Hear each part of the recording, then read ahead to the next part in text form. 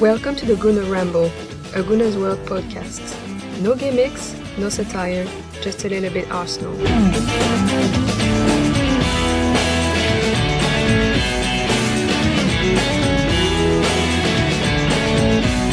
Hello, good evening and welcome to another edition of the Gunner Ramble with me, your host Jizza. And on this week's show, we will be discussing the impending Puma Deal, or the likely impending Puma Deal, the return of Walcott after 2 months out, and also we'll be discussing Arsenal's traditions, the new club suits tailored by Lanvan, and the small issue of Matthew Flamini going against the captain's orders and cutting his sleeve short. So we'll be discussing that. Joining me tonight will be Mo Hader once again.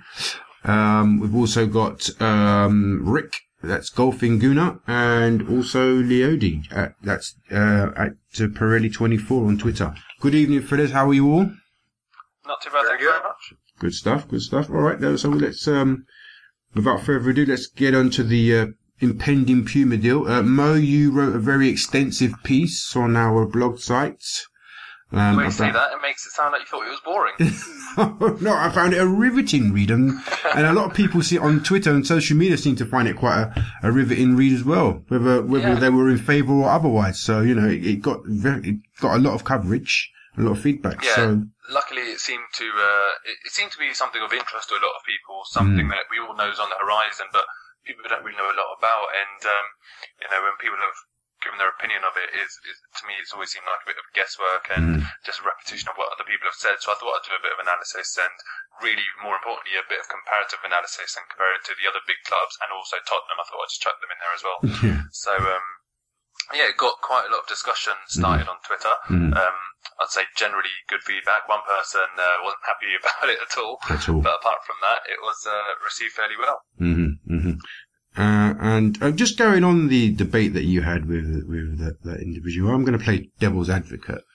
And, you were saying that basically Ivan Gazidis, you would say that he was mediocre at best. I suppose when you look at his background and his history, his background is from a commercial, sort of marketing, point of view. And your argument was that if that's the case, he's not really done anything. He's not really made any great shakes. He's got market rate deals, which I suppose in comparison to our rivals he's not really sort of pushed the boat out. Yeah, exactly. I think he's basically, all I'd say is that he's done the bare minimum, but unfortunately on top of that he's made some very, very poor calls, real errors of judgment. And, as an example, the financial firepower comments, that was a schoolboy error. You just simply don't go and tell people you want to buy something off, how much money you've got to spend, or brag about how much you've got in your wallet.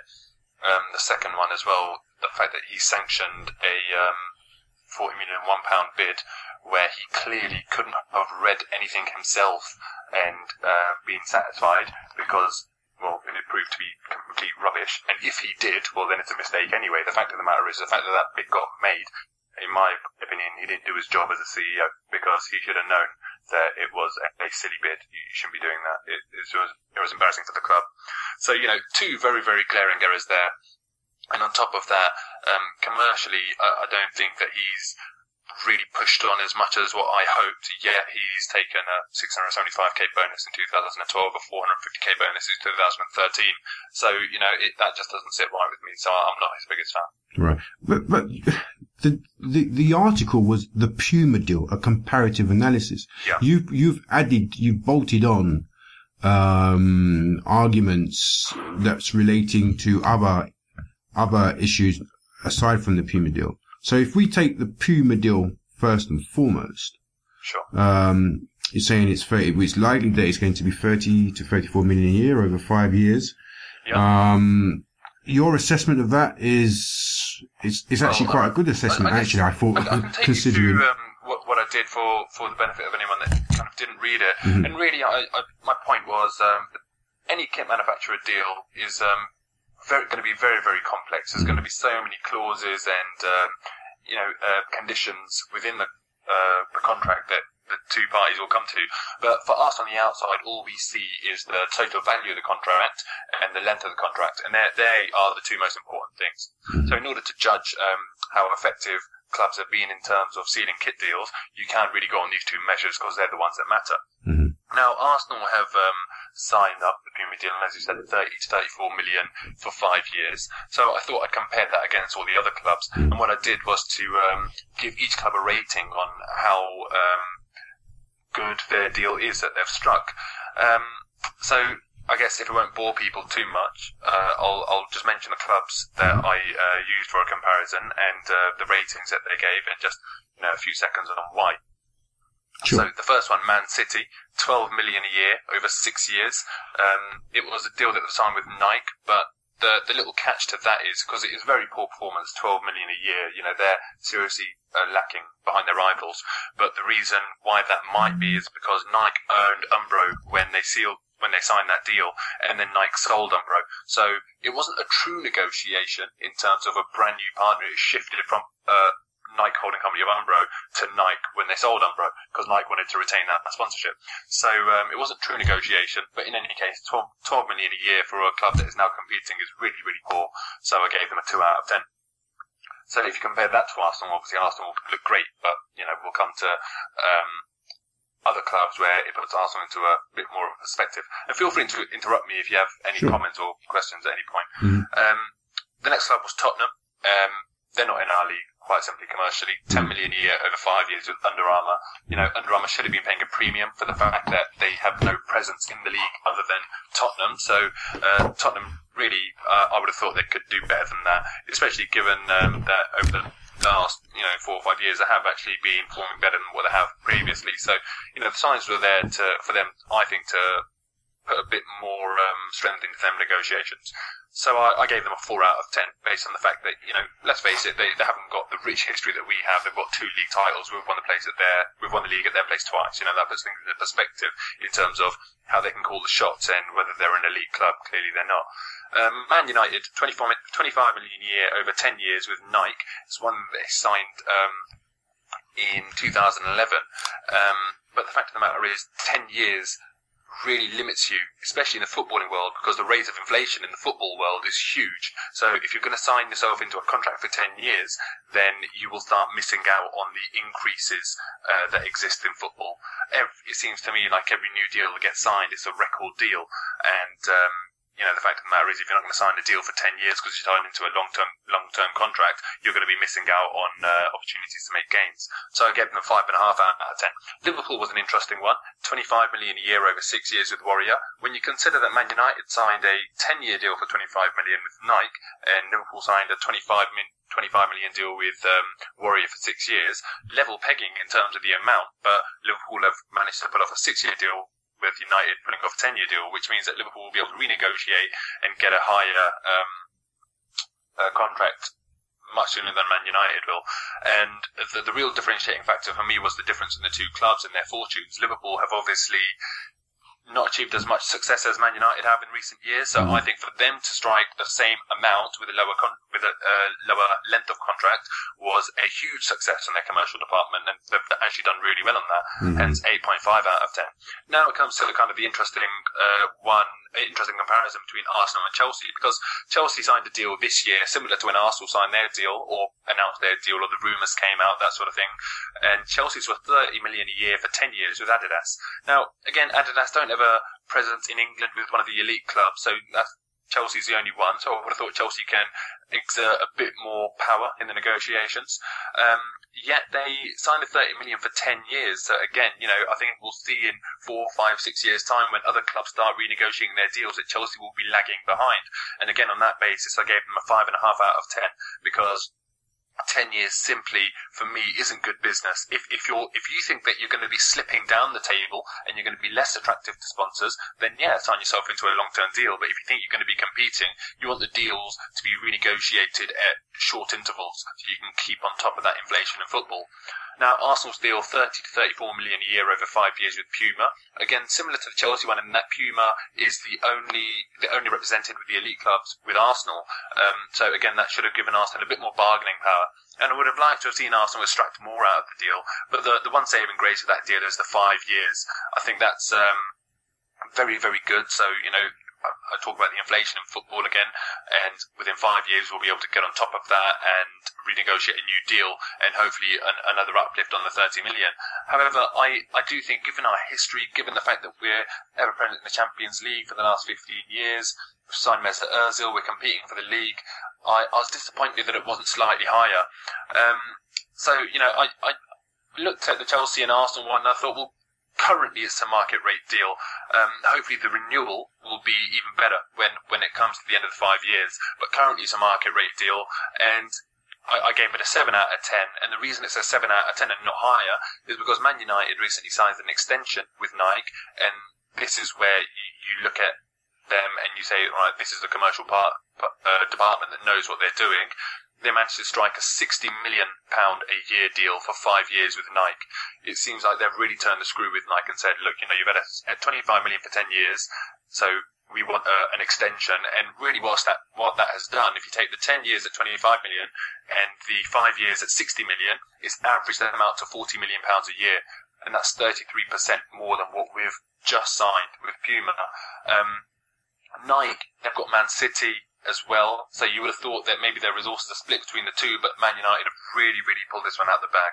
So I've given them a 10 out of 10 for that, because it is a phenomenal deal, the 60 million a year at 5 years, and after that complete contract with Nike is over, they'll be able to say, well, we'll start from our 60 million base, whilst Arsenal's base is 30 million. So that kind of shows the disparity. I mean, I'm not under any false kind of pretense in that they are different animals. Man United have got a huge global presence, but Man United did a survey at one point to determine how big they are globally, and the survey was an absolute joke. Cut a long story short, they extrapolated that to a huge number of people, but the actual number of people that they surveyed was, very small. So I personally think they had no right to go and then times that by the global population and say it applies to everyone. So, they pull off little tricks like that in order to support their negotiations. And really all you can say is, well, fair play. If Nike have bought it, then they've done a good job. And unfortunately, Arsenal haven't been able to achieve that. So I think it's a market rate deal, 7 out of 10. We did say it's 30 to 34 million. If it goes to that 34 million, I'd notch it up a little bit more. But I've taken the prudent estimate of 30 million, and conclusion is that, yeah, unfortunately, it is a market rate deal. All right. Before I cut back in, do Rick or Leo, do you guys have any thoughts on Mo's analysis? I just I thought it was a very good article. I think a lot of people sometimes overlook length of contract, and I know from working in a technology field that length of contract is huge. To be able to renegotiate quicker when prices are in your favor, that's a huge benefit. I'm wondering how much added, how much more potential could be derived from companies that don't have a presence in the Premier League. I know that's one of the things you touched upon, that somebody trying to break into the Premier League, you would expect to get a premium out of them in order to break that. Exactly. What is your take on really how much of a premium we could get by working with somebody who's just trying to break into the market? Well, it's a tough one to call, but I think you have to take all factors put together. And really, given Arsenal's history, the fact that we're in the Champions League, that's the elite competition. This is where Puma will want their logo to be seen to the world. And the fact that we're currently leading the league with just like Mesut Ozil, that will shift shirts like anything. I just think we put together such a good proposition for a kit manufacturer that it's not the same as if Tottenham are doing it. Tottenham did it with Under Armour, but they can't command a premium like we can. And I just would have expected, if Chelsea are signing 30 million a year with Adidas and Arsenal signing 30 million a year with Puma, Man United shouldn't be signing 60 million a year with Nike. The difference between the two is too much. So I was thinking an uplift. I was expecting 30 million from our Puma deal. But for me, that is what the minimum was. And I wanted kind of a 10-15% uplift on that. Given the signing of Ozil, given the fact that Puma are only represented by us. And I know that this deal may have been done before we signed Ozil, but if the club has plans to spend 40 million on a player, you don't make that decision in a week. That would be a decision a long time in the making. Arsenal would have known for the last 12 months that, they are prepared to do this. And I would have hoped that they would kind of factor these things in with Puma to say that, if we sign a world-class player, above of this value, for example, and it drives this many shirt sales, then I want these clauses to be part of the deal. Now, none of us can say conclusively whether it is or not, but I guess when we sign the deal and Arsenal release the actual agreement, if it is 30 million, I will be disappointed because I'd hope that we extract more value out of that. Okay, Leo? I think we touched on most of the points for the topic. Right, okay, cool. Just try to stay awake. Yeah. Cool. I've got another comment that I guess goes beyond the Puma deal and more back to Gazidis and his performance thus far. Because I'm in agreement, his performance has been rather average. It's been lackluster. And I started thinking that back when they renegotiated the Emirates naming rights deal when it hadn't even come to term yet. Mm. And I was really disappointed in the money we got out of that and the fact that we renegotiated it early. I guess looking for a little quick hit and really probably damaged ourselves long term. I don't have the numbers in front of me for what that amounted to, but I think it was that was pretty disappointing. So much so that when I initially saw the Puma deal, I thought, oh wow, he's done something good. I think we got 150 million for the new deal with the Emirates, which I think is about 30 million a year. For the shirt and stadium sponsorship. So it was a combined shirt and stadium sponsorship, which is like over 5 years, which isn't really massive when you No, I agree. When I first saw it, I was rather disappointed. I know this Puma deal was an improvement upon that, still not great, but decent. Mm-hmm. So I agree. Gazidis has thus far been rather lackluster in his performance, and I just wanted to touch on that. All right, definitely, I agree. One thing that I think really, really displays that very well outside of the Puma deal is just the general amount of commercial partners each club has got. And Arsenal have got 15, and I've done the same comparative analysis with the same teams. So there's 6 teams. Arsenal are 5th out of 6. We've got 15, Tottenham have got 11. So again, that displays that, they're not really in the same league, but, we always want to do the Arsenal-Tottenham comparison because we always come out on top, so that's just a bit of fun more than anything. Mm-hmm. But in terms of Man U, Chelsea, Liverpool and Man City, it's 31, 19, 18 and 17 respectively. Then we've got 15. And what worries me, Man City and Chelsea do not need to be working hard to be extracting value out of their brand because of their ownership structure. Arsenal need to be really working to... our brand is an infinite resource, and we should really be extracting revenue out of that. And with 15 commercial partners, we're not doing that. Right. Man United have got 31. Right. And I just think that definitely more needs to be done, and Gazidis isn't doing enough. Okay, well, let's look at the old deal, the previous Nike deal. The previous Nike deal we were getting was 8 million a year. 8 million a year. Terrible. It's even worse than what Man City are getting currently. Very cool, yeah. I think that it seems to me, we don't know all the facts, but it seems like Nike drive a hard, apart from Man United, Nike, and probably Barcelona, Nike drive a hard bargain. Why would you want to shift from Nike to Puma unless they're not willing to pay you money? So the shift from Nike to Puma, for me, looking at it as an outsider looking in, seems to be that Nike weren't prepared to go 3-4 times over what they were currently paying. Puma putting an offer on the table, we couldn't go to Puma and say, well, Man United's getting whatever we want, 50-60 million a year. I think when you look at the uplift from 8 million to 30 million, let's take the prudent analysis, that's nearly 4 times what you're getting. That's quite a good uplift, I think. And 5 years, a medium term, 5 years is a very, it's what you call a safe medium term deal. you've given yourself enough flexibility to change midway through. You can look at things midway through and think, well, all right, 2-3 years down the line, we'll start canvassing new contracts, come towards the end of the 5-year deal. Interject there, G. In terms of the bargain that Nike kind of offer, or the bargain that they drive, in terms of shirt sales, and this is what kit manufacturer will be really interested in. Man United and Barcelona sell more shirts than we do, but we're third under their kind of umbrella of clubs. So I think we shift about 800,000 shirts every year.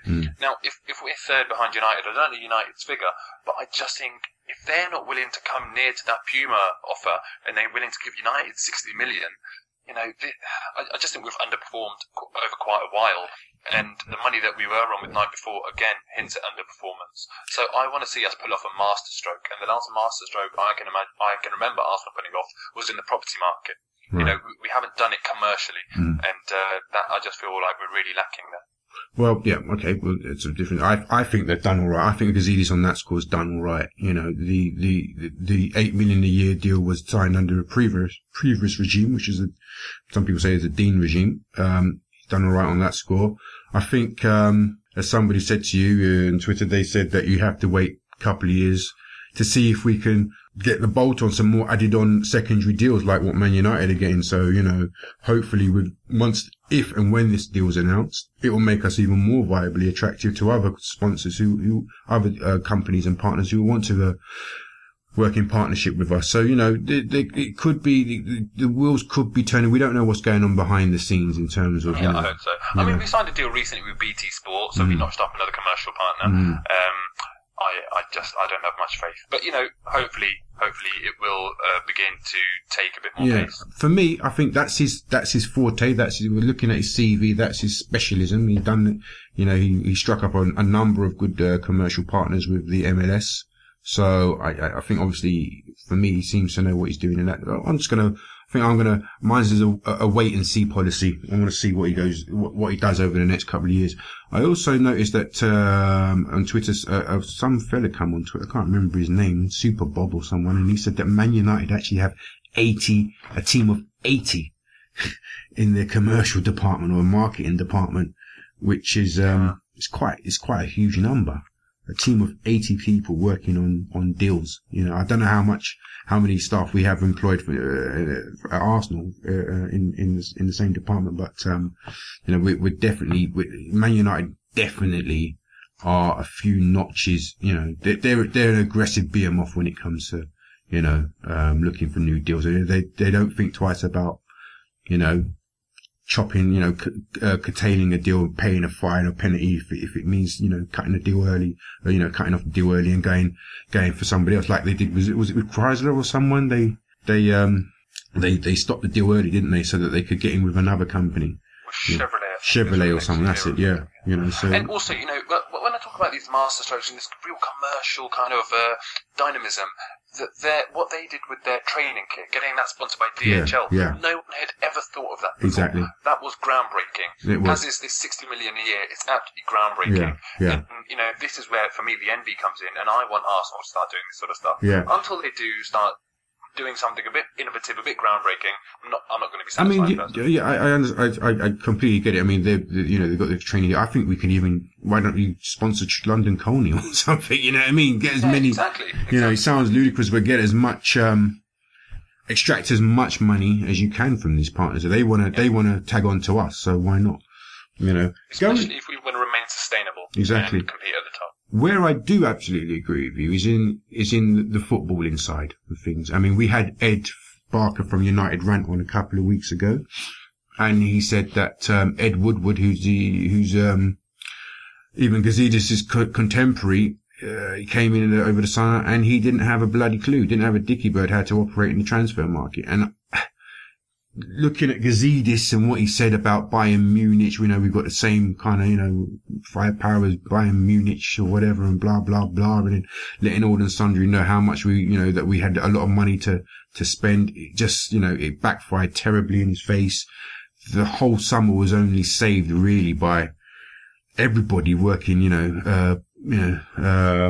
putting their finger out to secure the the Özil deal. If not for that deal, we would have had a very, very mediocre. Well, it would have been a disastrous summer, really, in terms of transfer. And also, let's not kid ourselves. That a lot of that was convenience and consequence. Yeah. The fact that happened, it was convenient for Madrid to sell to us. They needed to fund a transfer. Yeah. The timing of it all. Yeah. If Levy had his way and he delayed it a bit more, we would be really struggling right now, I think. I mean, it was an opportunist deal. It was a masterstroke deal. I mean, we could have had Johan Kabay instead of Özil. Yeah. But my point is that it wasn't planned. It wasn't sort of some sort of master plan that we had. A lot of it was just a bit of luck. Yeah. And this January, I want to see us pull off a master stroke, when we signed Sol Campbell, when we signed Dennis Bergkamp, that sort of thing. Yeah. I want that sort of performance in the transfer window this January, not a bit of reactionary luck to other teams' deals. Well, you'd hope that, the experience that they went through over the summer will stand them in better stead. You try not to make the same mistake twice, so hopefully going forward. You say that, but, we've had other shocking transfer windows as well, so who knows? Yeah, well, now we've got the money, so we've got the money, and you got to think that they've learned, and we can only hope really that they conduct themselves in a more organised, strategic manner. What do you guys think, Rick, Leo? Leo, are you sleeping? No, I'm so late. We need to get away from the commercial stuff. Yeah, I mean, we've talked about it in length on previous podcasts. Mm-hmm. I think I made my point before. I think that the team needs to have more of a plan going into the summer and play their cards a little closer to their chest and not let everybody know what we're after and how much we're willing to pay before we even open the window. I mean, like Mo was saying, that's pretty foolish to do. Announcing to the world that I'm here to buy some candy and I've got $50 in my pocket. Well, all right, that candy bar is going to cost you $50. So, it's just silly. And I think given some time, given a few years, or hopefully not a few years, but some time working together, we'll get our commercial deals and our processes in line a little bit better. Cool. All right. Okay, let's move on. Let's move on to the Arsenal traditions. In the last couple of days, we've seen the new Arsenal first team squad in their brand new Lanvan suits, looking very dapper. Recently, we've seen Mesut Özil and the boys mentoring match day into the Arsenal stadium, wearing the club suits and looking extremely, well suited. It seems as though the club have now began to embark on following those traditions that were set in place by previous managers in previous eras. What do you guys think about this whole new policy of wearing club suits at home matches for the league and Champions League? And do you think that we should do that home and away? Let me ask Rick first of all. Rick, what do you reckon? I love the fashion sense. I like the suits. I like the formality of it. I mean, you're only wearing it to the stadium. It's not like you have to wear it all day long. So I'm in favor of it. I actually like this kind of thing, and I know, especially over here in the United States, we have players that wear outlandish suits all the time, and that's fun as well.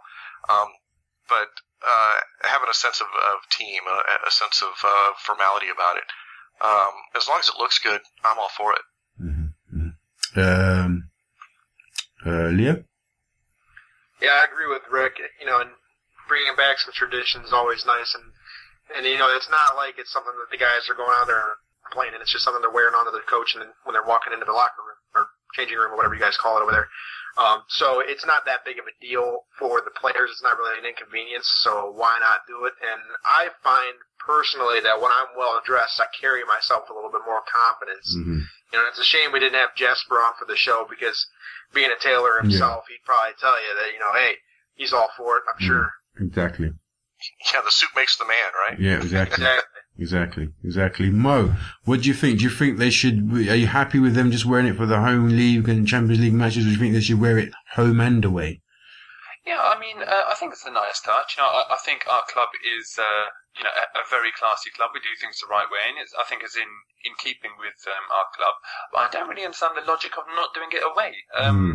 If it's a good thing at home, surely it's a good thing away. Exactly. So I'm all for it. I don't really understand why we're not doing it away either. Exactly. I had a short discussion with somebody on Twitter, and they said, "Oh, maybe it's not viable because of the long coach trips." And I thought, well, you're only going the furthest domestic game away you're playing is Newcastle, and the coaches nowadays are probably a lot more luxurious than they used to be. I don't think. And doesn't Arsene wear a suit on the coach? Exactly. So, I see no reason why we shouldn't be home and away. And like you guys say, the suit makes the man. You feel a lot more confident. People look at you, you have this air about you. It happened in previous eras, and I don't see why it shouldn't happen in this era. So we're all in agreement. Let's move on to another aspect of the Arsenal tradition. And this whole furore about Flamini cutting his sleeve short at the Man United game. Now, traditionally, club captain chooses whether the team wears long or short sleeves. As it was said that Flamini took to a pair of scissors and made like Edward Scissorhands and decided to go against the tradition of wearing what the club captain wanted. This brought Vicky Akers into the argument, and they had a bit of a set two, for which Bakary Sagna piped up and sided with Vicky Akers. Apparently the rest of the squad didn't really have an opinion either way. So what do you think, guys? Do you think Flamini was wrong to go against the grain? Do you think he's disrespected club tradition? I mean, on Twitter, somebody said, they were going, I think there was a bit of an overreaction. They were saying, there's poppies on this, it was a special top because it had a poppy on it. And I thought, well, it's not like he's used black ink and scribbled out the poppy. He hasn't defaced, the poppy. He's only just kind of took scissors to his shirt.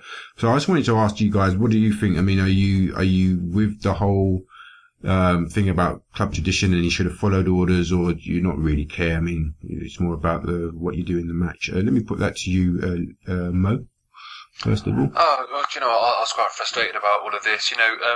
Not so much because of what's happened, but the reaction of some fans, or some so-called fans, to the whole incident. Because, some of the stuff that was coming out of fans' mouths, or keyboards, should I say, it almost looked like they were United fans.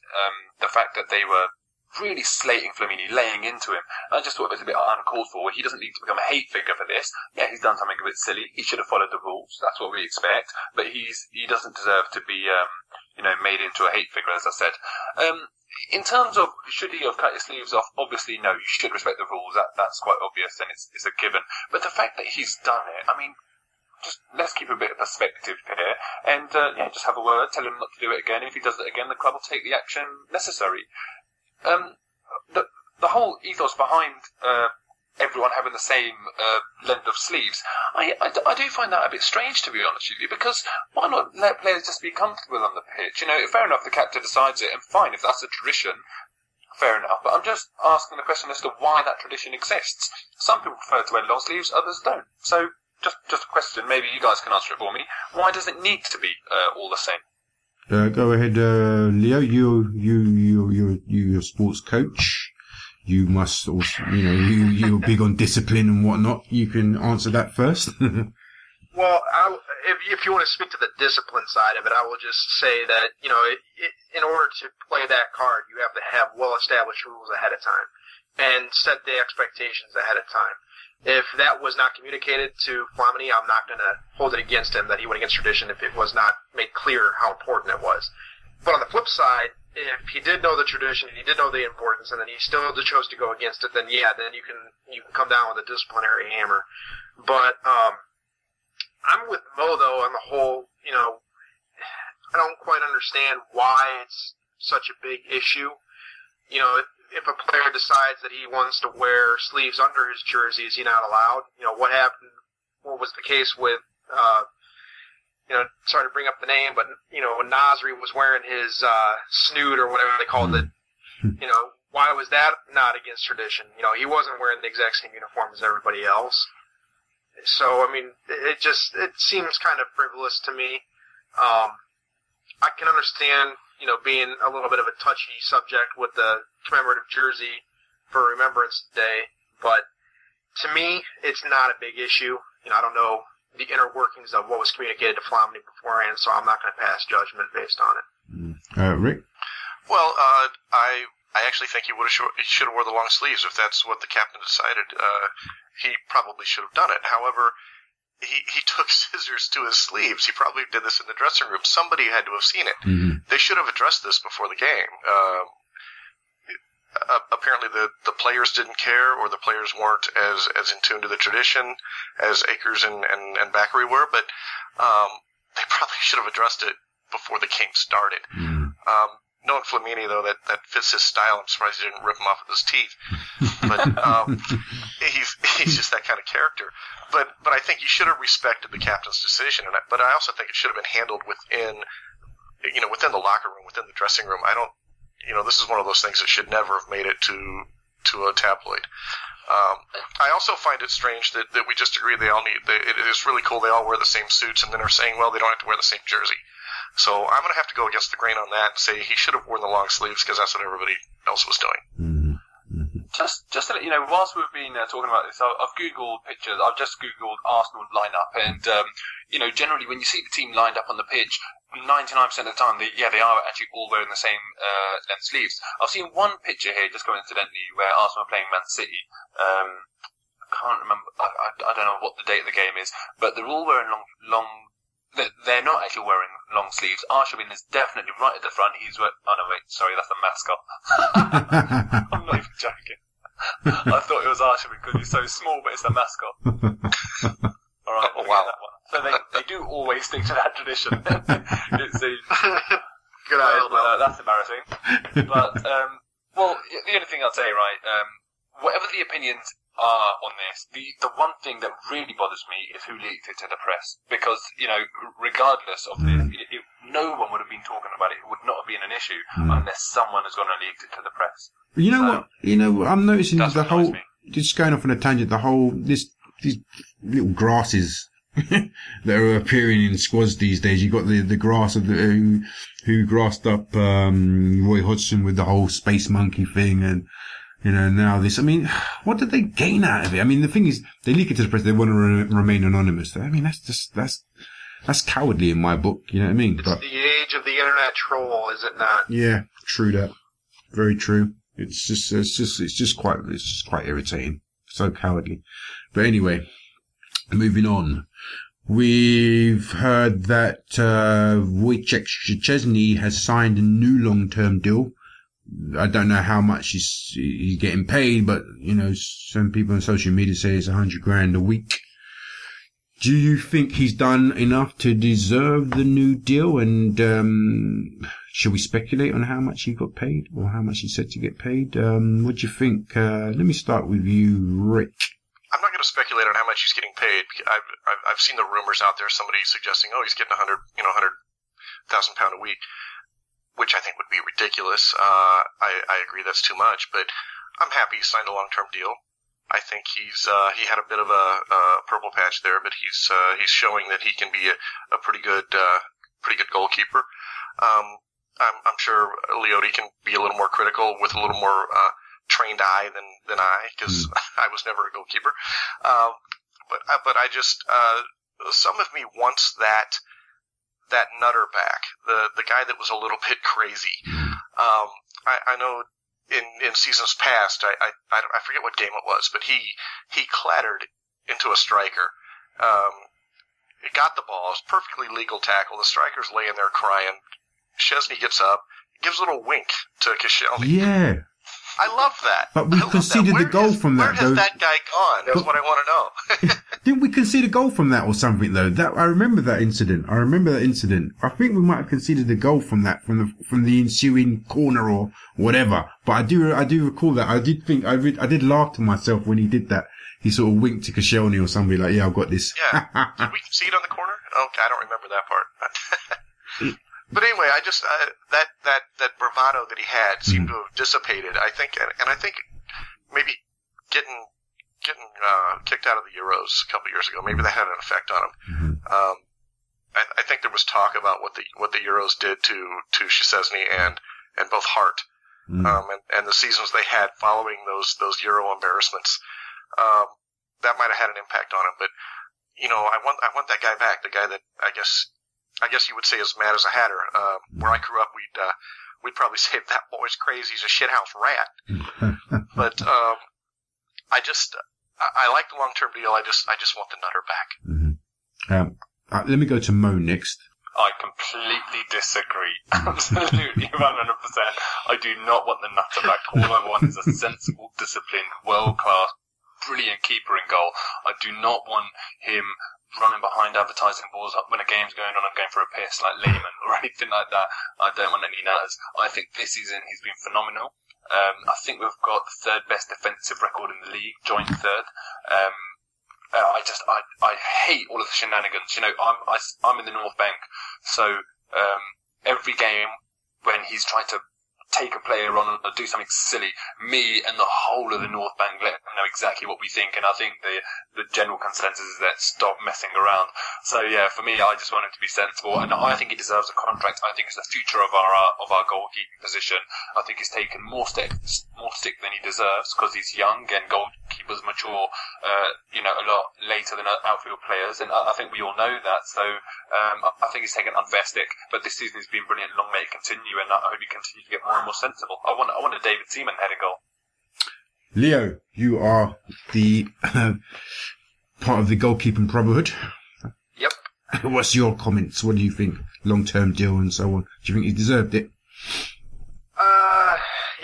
I've been a big critic of his, and I think last year, based off of what he did, I would not have been in favor of a long-term deal, but I feel that this year he's gotten off to a much better start. I think his performances so far this season have been markedly better than pretty much anything he put in last year, barring the last couple months of the season.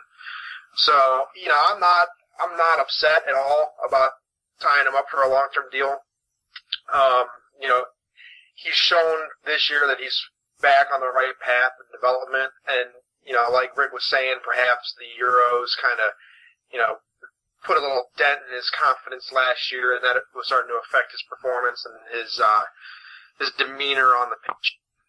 Hopefully he's starting to get a little bit of his swagger back, and, he can hit the ground running for the rest of this season, and get into the whole nutter or not argument. I think you need to have somebody out there that's, I would call it a controlled crazy. You got to be a little bit nuts to even put the gloves on and go out there, and you got to play without any sense of, taking care of yourself. You got to throw your body out there and just, go for it all regardless of personal injury. And, you got to be crazy to do that. So, but at the same time, you got to have a guy that's got the right kind of mindset that's going to know his bounds and when to, come rushing out a goal and when not to. I think that Szczesny's maybe gotten a little bit more timid this year and at times has been a little bit hesitant to come out. It hasn't cost us yet, but there's been a few times where I've kind of questioned what was going through his mind. And, once you make a decision one way or the other, you got to go and you got to commit. You can't second guess yourself a step in. And I've seen him do that a couple times. But again, it hasn't cost us. So it's just, a little pet peeve of mine. Cool. Do you think, though, guys, that we could see as he grows older, as he gets more mature, he can sort of marry the two states of mind and become a sort of a Lehman, Seaman kind of, layman Seaman kind of hybrid, so to speak. That would be a nice combo, wouldn't it? It definitely would. Take the best of both of them and mold it into a super keeper. Exactly.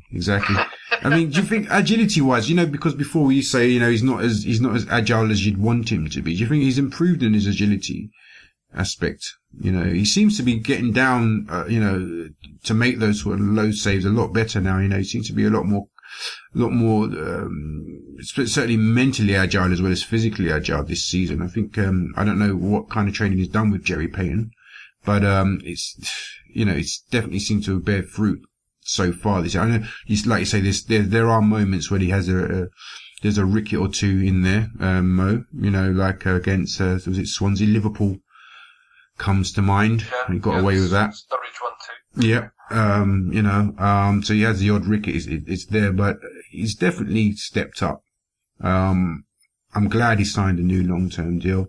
I think him getting dropped, for, is it Manoni or Fabianski last season? Probably, gave him the wake-up call he needed.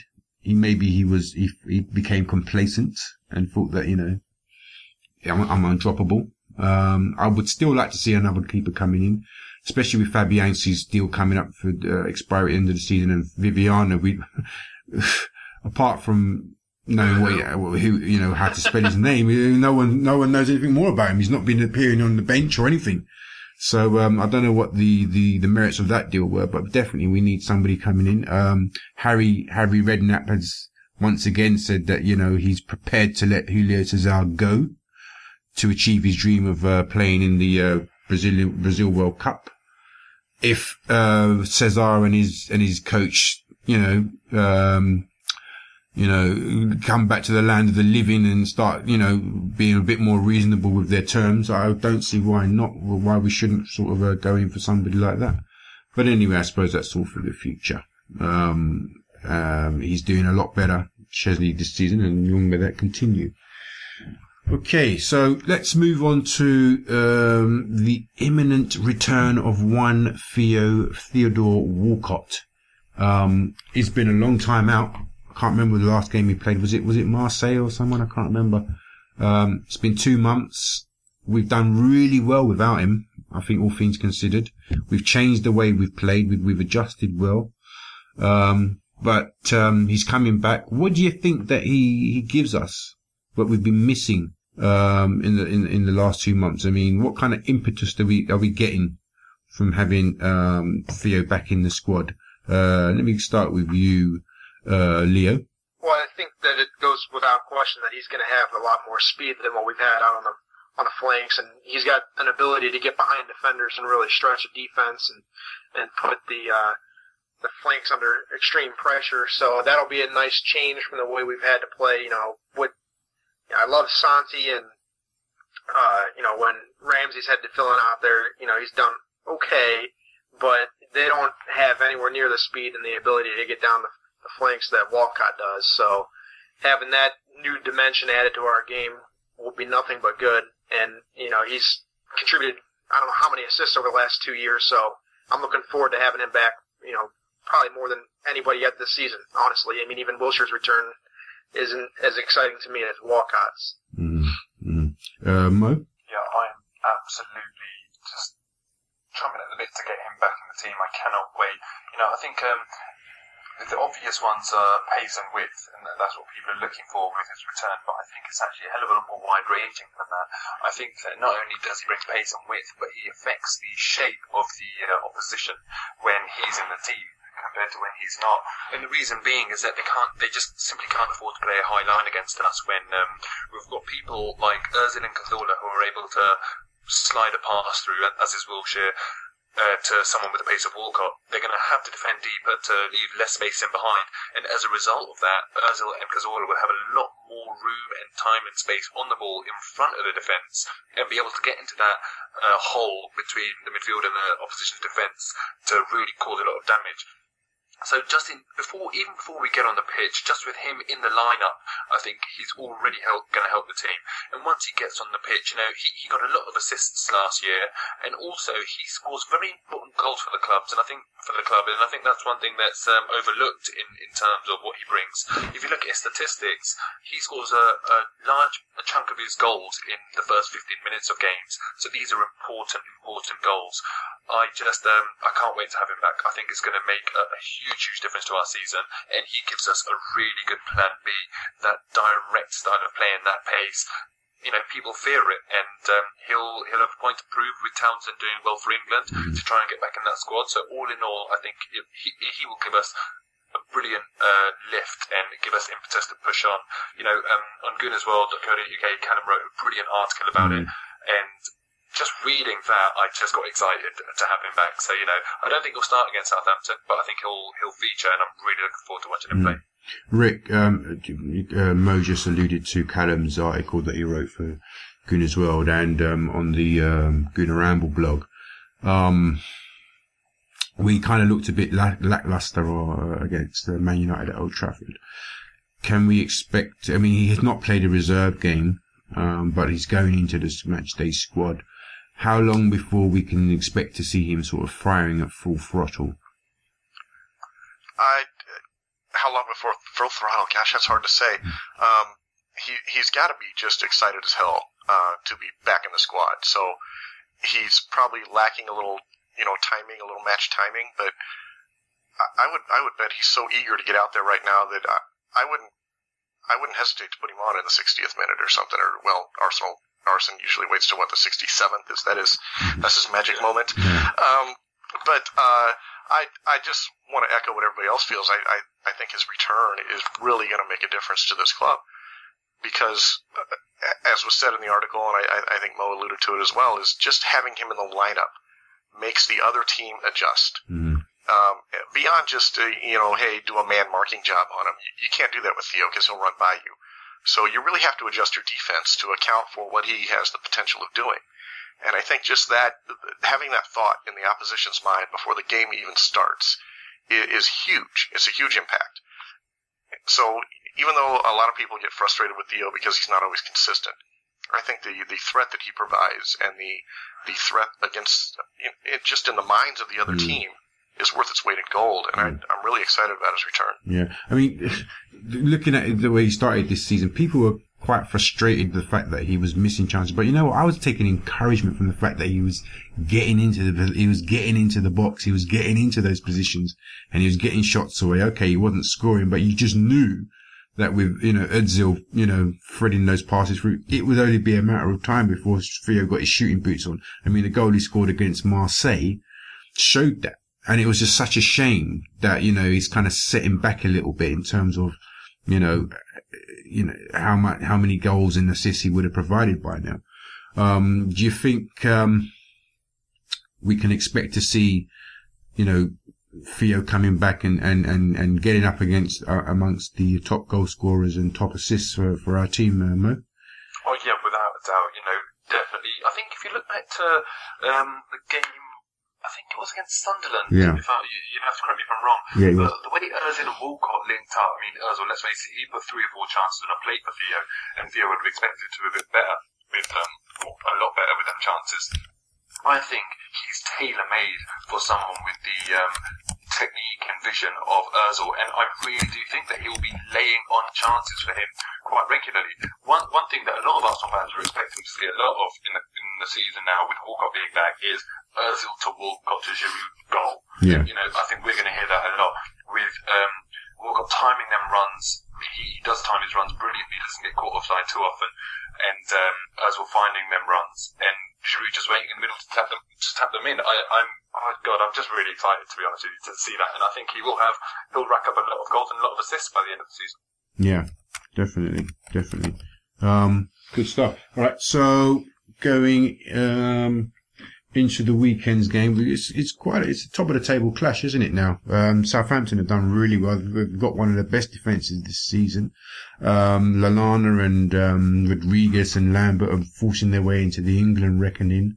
The defence, unheralded really, is doing very well. Nathaniel Klein and the other fellow, is it Luke Ward? Or somebody Ward on the left hand, Luke Shaw, is it? On the left hand side, or one of England's, better young prospects at fullback. They seem quite a solid outfit. Mauricio Pochettino has got them playing very well. He doesn't even speak English. He does. It's unbelievable, isn't it? Yeah. He's got them working really well. What kind of game do you expect us to be having on Saturday? Do you think it's going to represent a tough game? Do you think we can, we'll beat them by a couple of goals, or what? What do you reckon, Mo? I think it's actually going to be quite a tough game, to be honest with you, because Southampton aren't imposters. They've been playing really, really well, and I think people just assume they'll drop off, and that might well happen because their squad might not be big enough. But the same could be said for us, and there's no suggesting they're going to drop off starting from Saturday. So I think we really have to treat them with a lot of respect. They're up there on merit. Even if you look at their goal difference, often that's a good measure of whether teams are just visiting a certain area in the table or whether they truly belong there. But in terms of their goal difference, because of their amazing defensive record, they're actually doing very, very well in all areas of the pitch. It's not like they're getting lucky.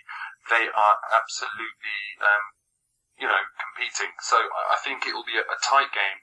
But, at home, I fancy us against anyone. So, of course, I'm going to fancy us against Southampton. I think we will win, but I don't think it will be easy. Sure. Rick, we've responded very well this season to the 3 defeats that we've had. When we lost to Aston Villa at the start of the season, we went to Fenerbahce, a very tough place to go, and ran out 3-1 winners, I think. And we lost to Chelsea, or was it Dortmund next? I can't remember. And then we responded by beating someone else, can't remember. And then we beat Liverpool after the Chelsea defeat. Do you expect us to, again, having lost to Man United, to respond favourably? I do expect us to respond favourably, but the fact that we had an international break in between might mean that they're not so pent up about that United defeat as they would have been a week ago. They've had distractions since then, so I don't know that it's necessarily a response to a defeat that is going to bring some good football out of us. I think it's just getting back together, having that week off, getting back together and playing again is going to get them excited enough, I think, to overcome Southampton. I too expect it to be a very entertaining game. Southampton has proved to be a very good squad. They may drop off. Everybody expects them to, but I don't think they're going to drop off that much. They could finish top 10, top half of the table. Mm-hmm. And nobody would have said that 3 months ago, right? I mean, it's just been impressive, the displays they've had. So I expect a very exciting game, and I do expect us to come out and win, but I wouldn't call our performance a reaction to a defeat, because I think we've had so many distractions in between that, we're just going to depend on their own excitement and their own willingness to win. And they've been, I think, all but the United game, they've come out against every other team in every other game with that will to push forward and win, and I expect that to return. Mm-hmm. Leo, Rick just touched on the fact that we've had the international break, and the players may or may not have the Man United defeat still sort of fresh in their memory. They say once you've had a defeat, the best way to respond is to get back out there straight away. Do you think that will affect them, the fact that they've had a few weeks, they've had the internationals, their mind will have been taken off of it? Or do you think that we've got the Germans will be coming back off of defeating England. We've got the French players who are euphoric over qualifying for the World Cup. We've got several players that are coming back in really feeling chipper 100%. There's a feel good factor about it. Do you think that will transmit onto the field on Saturday? Mm-hmm. Yeah, okay. I think that the Man United loss, while it's fresh in our minds because it's important to all of us, and, I'm not saying it's not important to them, but they've had that added distraction of the international matches as well in between. So I think that whatever's happened to them on their break is probably going to be, playing more into their psyche right now than the Man U game. And like I said, I can't remember if it was on the forum or on the podcast after the United game, the way that we played in that game was not anything to be disappointed about. And I don't feel that the players will feel bad about their display in that game. I mean, we went to United and played arguably better than they did, and we were just unfortunate to come out on the wrong side of a loss. That's just the way it goes sometimes. But getting to Saturday against Southampton, they have played very tough this year, and they do have a good defense, but I will say that they did allow one of their goals to a keeper. So anybody can score. So, and on the road, they tend to play a little bit more compact and a little bit more defensive. I think in the 5 matches they've played on the road this year, they've only had 7 goals scored in total by both teams. So, if I had to predict for this weekend, I think it's going to be a tough game. I like us to come out on top. I'm going to say it'll be a hard-fought 1-0. Cool. All right. Good stuff. Okay, let's whiz through a couple of AOB topics. Can Gnabry make the World Cup, the German World Cup squad? Yogi Low said that he's considering taking Serge Gnabry to next year's World Cup. Mo, what do you reckon? I think, yeah, of course he can if he continues to play and continues his form. But I think realistically, even if he does make it, he would have to have, a absolutely phenomenal season to make it and also be playing in the World Cup. Because, you'll remember when Theo went to the World Cup with England when he was young, went there but didn't actually play. So I think even if he gets in the squad, it will be more for experience rather than for him to actually go there and actually make a difference to the German squad. They've got huge, huge strength in depth, and I can't see him taking the place of Rice, Muller, people like that on the wings. So I'd say, for me, it's a bit of unnecessary hype over him. Even if it goes, he's not going to be playing or getting that much game time. Cool. All right, Rick. I agree. I don't know that he's going to get that much game time because we just discussed Walcott's coming back, and that's where Gnabry's been playing. And I don't know how much longer before Oxlade-Chamberlain comes back, and those two might press each other for minutes behind Walcott. So I don't know that Gnabry's going to get too many more minutes the rest of the year, and his inclusion in that German squad with the players they have would be difficult and a little surprising. If he is selected, I just hope that the same thing doesn't happen to him that did happen to Walcott, which, Walcott was selected and the expectations went through the roof for that kid. And when he came back and, hasn't met up to those expectations, everybody's been, for the most part, relatively down on him because he didn't meet these expectations. But what they fail to realize is he has become a very good player. I don't want that same thing to happen to Gnabry. I don't want the weight of the world to be on his shoulders because he was a young kid that was supposed to do something in a World Cup and never got the opportunity. Cool. So, again, I don't expect him to be in the squad, and if he is in the squad, I hope the German media is not as frantic as the English media was years ago. Okay. Leo, just the mere mention of him being considered for the German World Cup, well, that must fill him with so much pride and the will to want to impress even more. Do you think we could reap the benefits of that, so that even if he doesn't get that many games, when he does get a game, we should see him positively impacting the game? I hope so.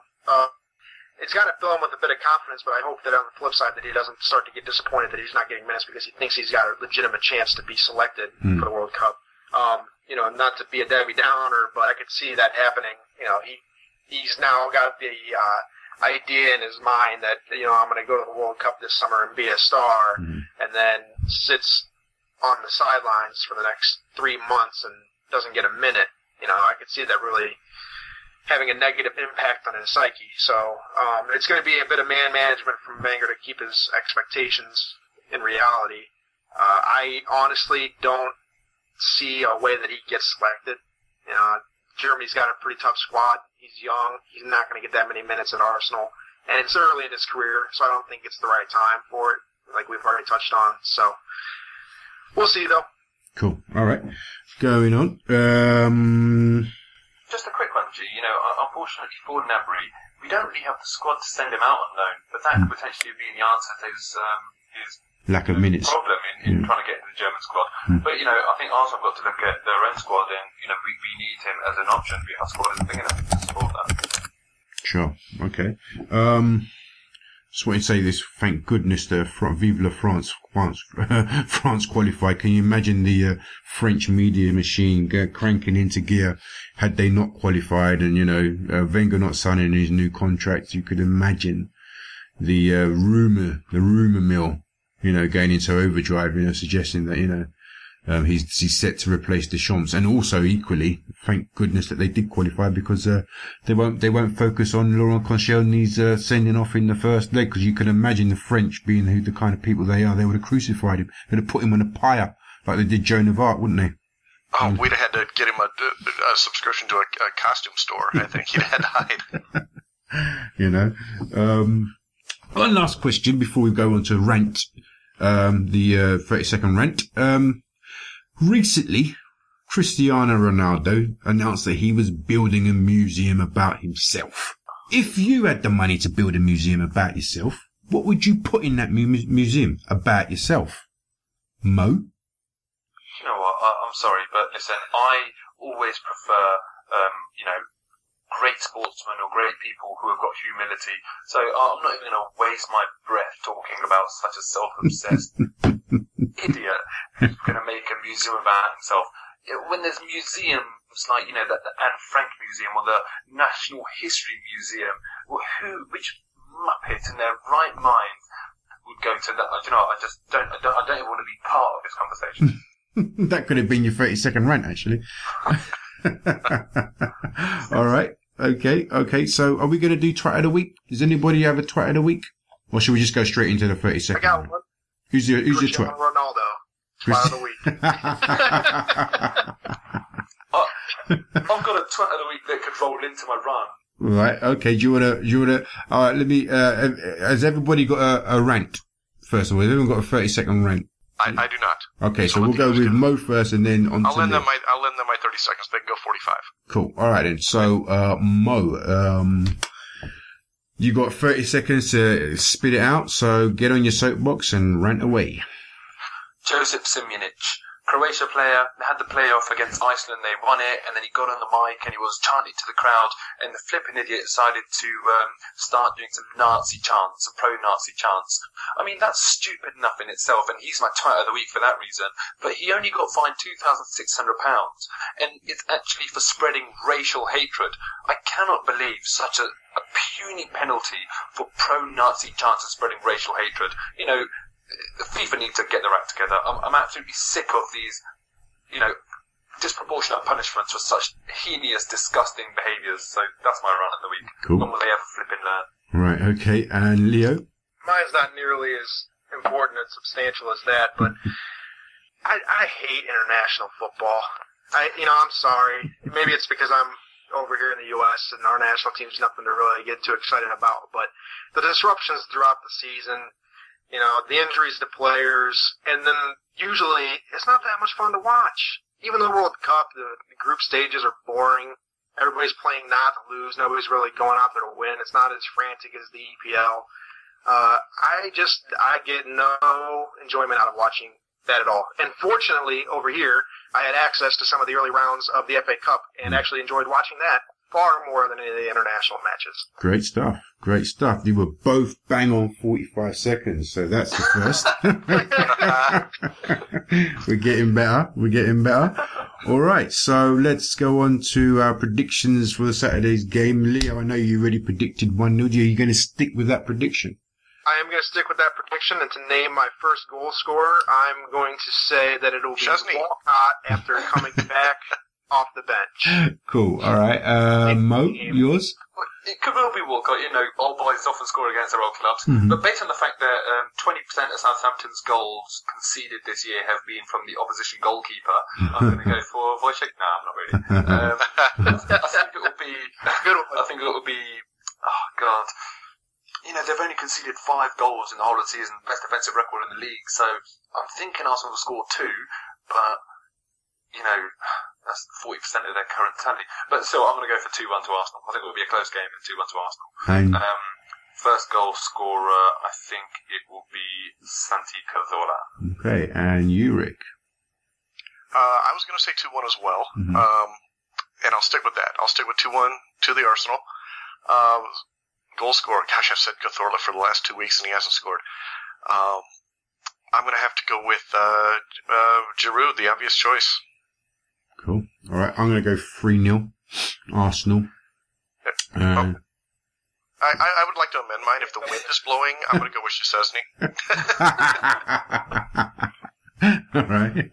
I'm going to go 3-0 Arsenal. I think we're going to tear them a new arsehole. And my first goal scorer is going to be Aaron Ramsey. Simple. Cool. All right, then, fellas. That's a wrap. It's been another, it's just great to get back to domestic football, really, isn't it? Really, I mean, fucking hell. It's really been quite a hard slog on this international break. So we've got them coming thick and fast now. So anyway, we'll be back again. Y'all need to take a golf vacation during international breaks, like I did. For real. It's much easier to pass the time. And then what? And then when you a drunken moment, just come on the blog and then start writing some madness. Yeah. Boy, if I could do that over again. Am I right in saying that there's no more international breaks till March? Yeah, I think so. I hope so. Good. So, we can... Just one thing I wanted to get in there, lads. A congratulations to our guest last week, Robbie. Sure. He Arsenal Fan TV won an award today at the Football Blogging Awards. Much deserved. I think his best male blog, wasn't he? Yeah, best male. He failed to tell us what award he was going for. I know. When he was on. So, yeah, best male. Obviously, it's all getting to his head now. Isn't it? Great stuff. Yeah, long may it continue. Yeah, really deserved. Yeah, hopefully he keeps on doing the good work. Absolutely fantastic news on that score. Okay, so that's been a Gooner Ramble, a Gooners World podcast. That's me, your host, Jizza, saying good night, and good night from Leo. Good night. Good night from Rick. Good night, folks. Do you still take Tottenham, Mo? I flipping hate Tottenham. All right. Thank you very much, guys. See you next week.